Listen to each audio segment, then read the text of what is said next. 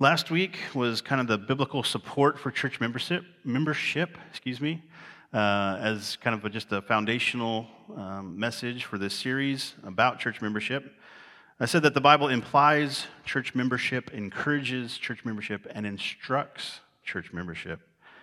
We talked about the difference between the capital C church, which is all believers around the world throughout time, and the lowercase c church, which is a local body of believers, a local congregation. He said that there's different instructions in the Bible given to God's people that have to be carried out or obeyed in some kind of community, some kind of congregation or togetherness. And so that's what I was pointing at when I said it implies that there's some kind of official defined list in each area or city or community where there's a body of believers and the overseers know this is the body of believers that I'm responsible for overseeing. And so if there wasn't any kind of official identifying with a church, we would use today the term membership, then the overseers didn't know, right? Whose flock is this person in? And am I supposed to be caring for this person? Or if this person leaves my flock and goes to another, let's make sure that we're communicating, overseers, to make sure that we're not just sending, wolves in sheep's clothing from one body to the next, that kind of thing. And so we said that some sort of official identification with the local church was definitely happening, and that to obey all the one another's, the 59 one another statements in the New Testament, they have to be carried out in some kind of Christian community. But was it necessary to be a member of a church? So not for salvation, of course, because that would be a work. And our salvation does not come by works. But it was, again, necessary to fulfill the commands that God has given us as his people to identify with a local body. And so also kind of finished last Sunday by saying the only prerequisite or the main prerequisite to becoming a member of a church is to have surrendered your life to Jesus by faith for salvation. If the global church, capital C, is made up of believers, those who have surrendered their lives to Jesus, and then the local church, which is a part of the global church, must be made up of believers. And so salvation is a kind of a prerequisite for church membership. Today we'll start looking at some of the benefits and some of the I don't want to say burdens, just because it starts with B, but some of the expectations or commitments that are upon us as members of churches. And so the next several weeks will be those things that we get the blessing of as being a part of a church, and the things that we're called to do as a part of a church. Some of the expectations we find.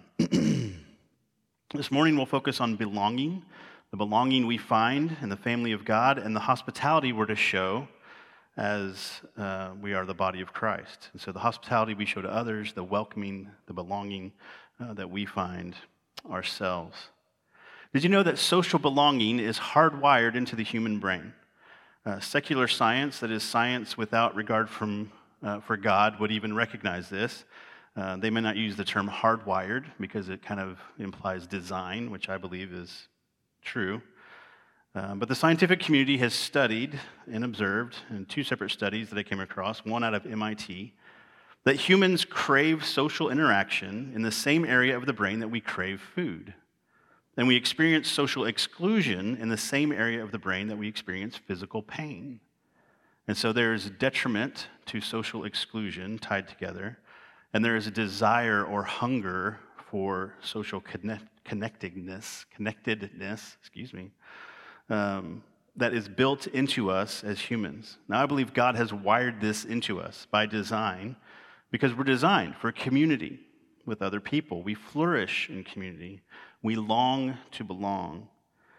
And I'd like today, hopefully, as I try every week, to kind of tie this universal problem in humanity to the gospel answer or response. If Christ meets all of our needs, or all of our needs are met in Christ, as the Bible tells us, then our need for belonging is met somehow in Christ. God has to have answered this problem for us if he's designed us this way. I don't say this to say, not to endorse the prosperity kind of gospel, right? If I have a need, then Christ will meet all those needs. If I just claim Jesus, I'll get whatever I want. It's not how it works.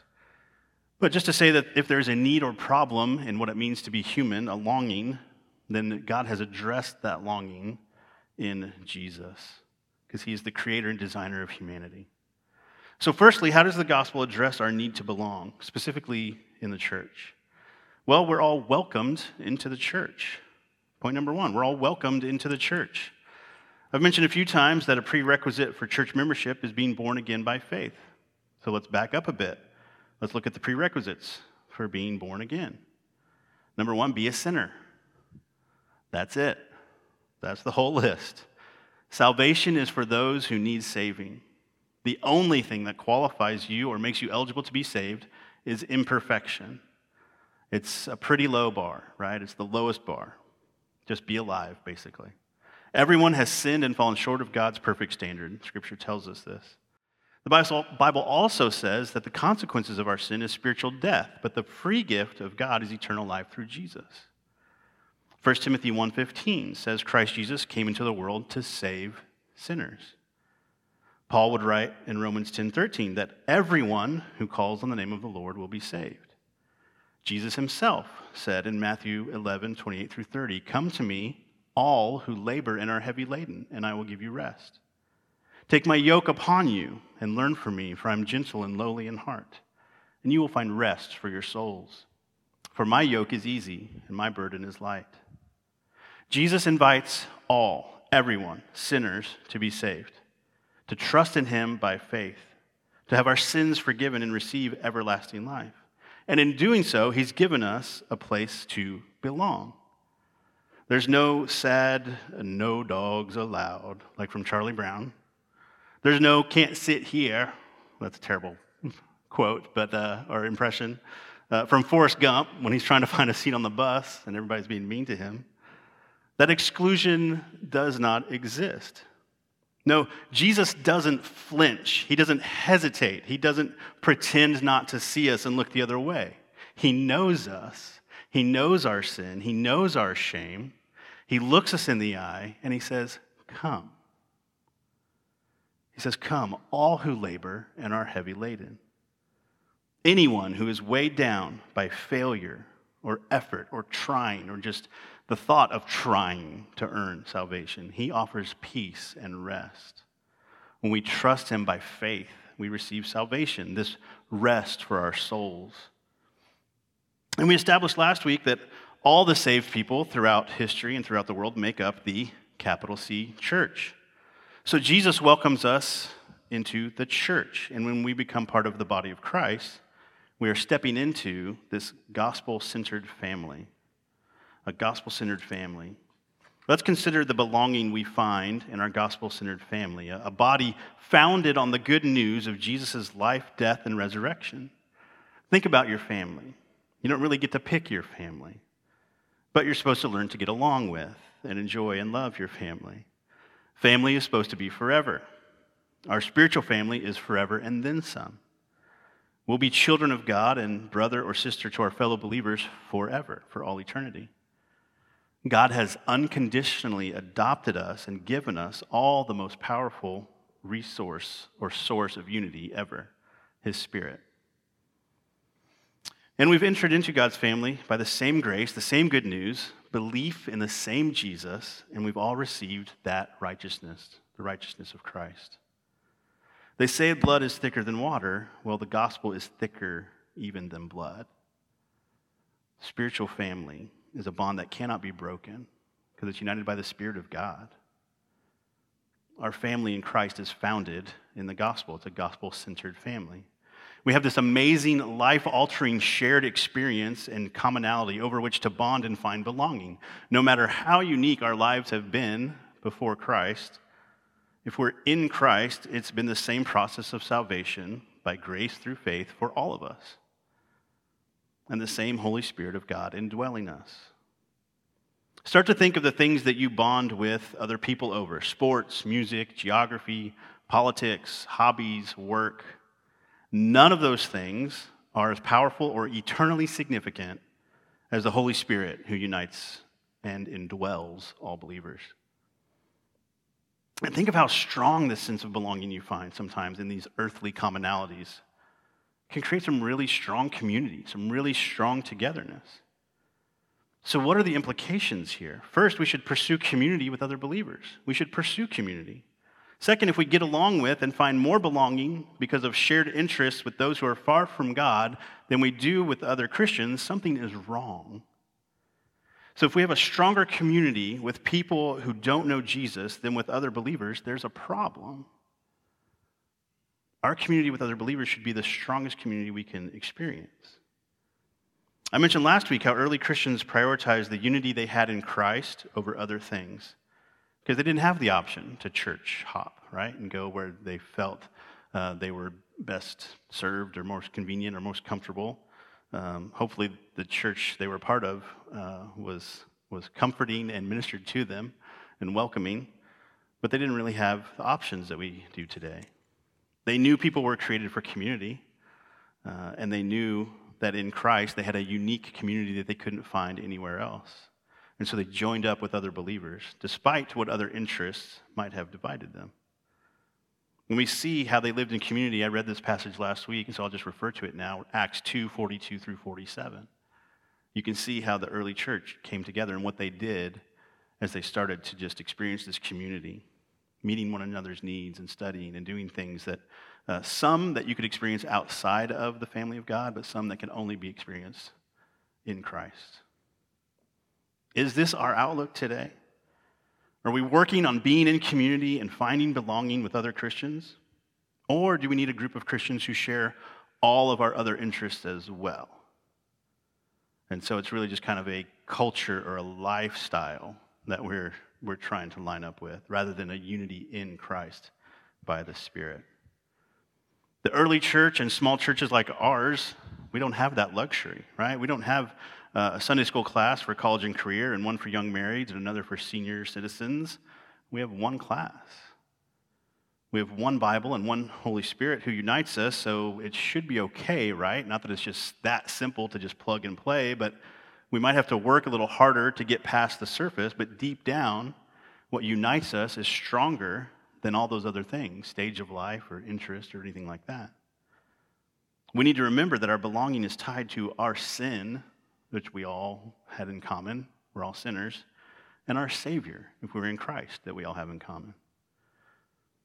That's our primary lines of finding belonging. And if we do that, it'll enhance our sense of belonging with gratitude and also, I believe, foster a heart within us to extend to others a welcome into the church. So point number 2, just 2 points today, right? We were welcomed into the church. We extend welcome into the church is point number 2. If belonging is the blessing we receive from the church, then welcoming is what we extend to others in light of that. A grateful heart gives back. Consider the encounter Jesus had with the Samaritan woman at the well. After showing himself to be the Messiah, kind of blowing her mind with what he knew about her, explaining to true worship to her that worship is spirit and truth, it's not about, that denomination or this denomination, she ran into town proclaiming him to others. Her heart was changed, and then she wanted to go share that with others, to let them in on it. Romans 15:7 from our call to worship says, "Therefore welcome one another as Christ has welcomed you for the glory of God." So as Christ has welcomed us, no strings attached, unconditional love, and shown us his grace, we are to welcome others, no strings attached, and show them grace. 1 John 4:19 says, "We love because he first loved us." People who've been transformed or changed by Jesus and really encountered him and experienced his grace, we should be changed to the point where we want to say, I want to share that grace with you. I want you to see. I want you to experience. I want you to know this Jesus who's welcomed me and given me salvation. The idea here is that true experiences with Jesus, true life transformations, result in extending grace or welcome to others. If we truly realize the belonging we found in Jesus and how undeserving we are of it, then we should in turn extend welcome to others who are just as lost as we once were, and also to our brothers and sisters in Christ. Hebrews 13:2 says, "Do not neglect to show hospitality to strangers." And this isn't just a New Testament idea. Leviticus 19 says, "You shall treat the stranger who sojourns with you as the native among you. You shall love him as yourself, for you were strangers in the land of Egypt. Even way back in the Old Testament, right, God's people are being told this and being taught this lesson, to extend hospitality because they knew what it was like to be outsiders at one time as well. Pastor and author Tony Merida refers to this as grace-centered hospitality. It's embracing the belonging we found in our gospel-centered family and offering it to others rather than keeping it all to ourselves. Grace-centered meaning we're not offering hospitality because someone earned it or because of what they can do for us. Partiality like this is condemned in the Bible. James 2, 1-9 says, "My brothers, show no partiality as you hold the faith in our Lord Jesus Christ, the Lord of glory. For if a man wearing a gold ring and fine clothing comes into your assembly, and a poor man in shabby clothing also comes in, and if you pay attention to the one who wears the fine clothing and say, 'You sit here in a good place,' while you say to the poor man, 'You stand over there,' or 'Sit down at my feet,' have you not then made distinctions among yourselves and become judges with evil thoughts? Listen, my beloved brothers, has not God chosen those who are poor in the world to be rich in faith and heirs of the kingdom, which he has promised to those who love him? But you have dishonored the poor man. Are not the rich the ones who oppress you and the ones who drag you into court? Are they not the ones who blaspheme in the honorable name of which you were called? If you really fulfill the royal law according to the scripture, you shall love your neighbor as yourself, you are doing well. But if you show partiality, you are committing sin and are convicted by the law as transgressors." So building our own partiality into the church is anti-gospel because, as we've established, Jesus welcomed us in our sin. He doesn't say, get yourself cleaned up, get your act together, start living right, and then come to me for salvation. He comes to us in our sin and offers us salvation. Ray Ortlund used to put it this way. It's kind of a mantra that he had at his previous church. Number 1, I'm a complete idiot. Number 2, my future is incredibly bright. And number 3, anyone can get in on this. It's this simple of a concept. That phrase just jumped off the page at me. I'm a complete idiot. Right? Our sin, our failure, our shame, our guilt, our disobedience towards a holy and perfect God. We remind ourselves of our sin every week, right? But number 2, my future is incredibly bright. I've received salvation from a holy God by grace. And I've received the righteousness of Christ. And so my future is incredibly bright. And it doesn't stop there. It's not just for me. Anyone can get in on this. We should welcome and love on everyone we come into contact with. We should take the initiative in extending hospitality. We should lead with it, just like Jesus moved toward us first. Romans 5:8, right? While we were still sinners, Christ died for us. Jesus showed grace to us as sinners. We're to show grace to others. Jesus moved first. Our welcome to others should be the first move. Because to experience and enjoy grace is to turn around and extend grace. I remember visiting a church when I went off to college, went to a small town, so there weren't a lot of options like what I was used to back home. And so you would go and visit different places, maybe an upperclassman who said, "Oh, come to my church or go over here." And I remember one of them walking into, and it was smaller than this facility, this campus. When I looked around, it seemed like the congregation was all senior citizens, senior adults, but so welcoming, so loving. Not a grumpy bunch of folks, right? But a very hospitable group of people. They didn't have the production value, the worship style, the fanciness, the modern anything like my home church, but they treated us like family when we walked through the doors.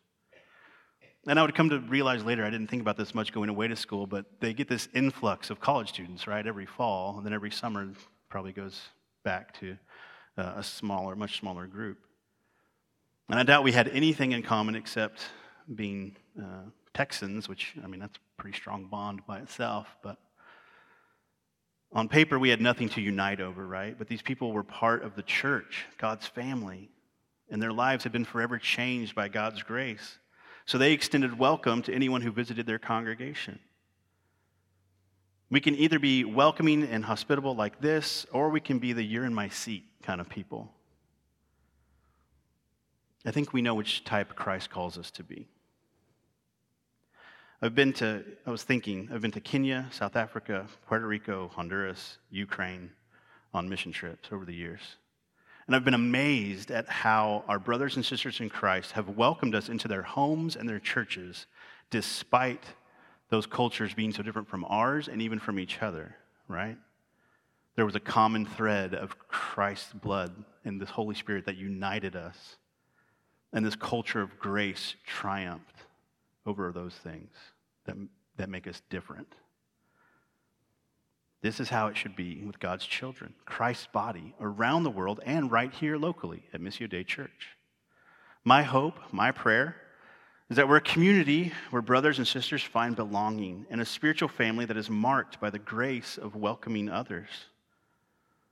And I want to challenge us this week to intentionally extend a welcome to someone, to invite them into your life, your home, invite them to coffee, invite them to church, invite them to community group, invite them to read and discuss the Bible with you. But just as we enjoy God's grace in Jesus welcoming us, let's extend God's grace by welcoming others. Let's pray.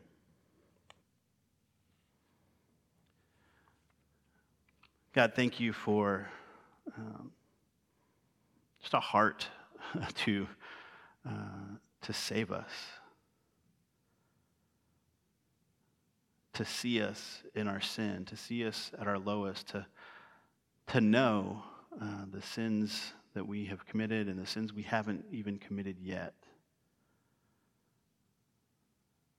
And despite all that, to show compassion on us, to extend grace to us, to send your Son, for Jesus, for you to come and while we were still sinners, to die for us, welcoming us into the family of God. God, I pray that if we've experienced that grace, if we know that grace, it's realized in our lives that we would just live like we're transformed people. We would live like we understand how immense your grace is towards us, how undeserving we are of your grace. Far be it from us to withhold your grace from others, to take on an attitude that Jesus, you did not even take on yourself, to judge others and to suggest that they need to get their act together before they can come to be church people like us, that we would love like you love, we would welcome like you welcome. And God, that you would transform and change lives, that your family would grow, that your church would expand, that worship would increase as people come to know you and know your grace. God, work in us. For some of us, harder than others to take that initiative and to take that first step. So show us small ways, God, that we can extend your grace to others. Little ways that we can start to build into our lives where we can just extend love and grace to other people, inviting them into our lives, inviting them to the church, into your church, into your body. I thank you again for this morning, God. I thank you for the opportunity to dig deeper into your word. And then the second hour, I pray, God, that the words we've heard from your scripture this morning would just transform us and change us, as you promise your word is living and active. And so we pray that it would just continue to minister to us. And God, that our communities would be changed, our neighborhoods would be changed, our offices would be changed because of your love, your grace lived out through us. And we ask these things in Jesus' name. Amen.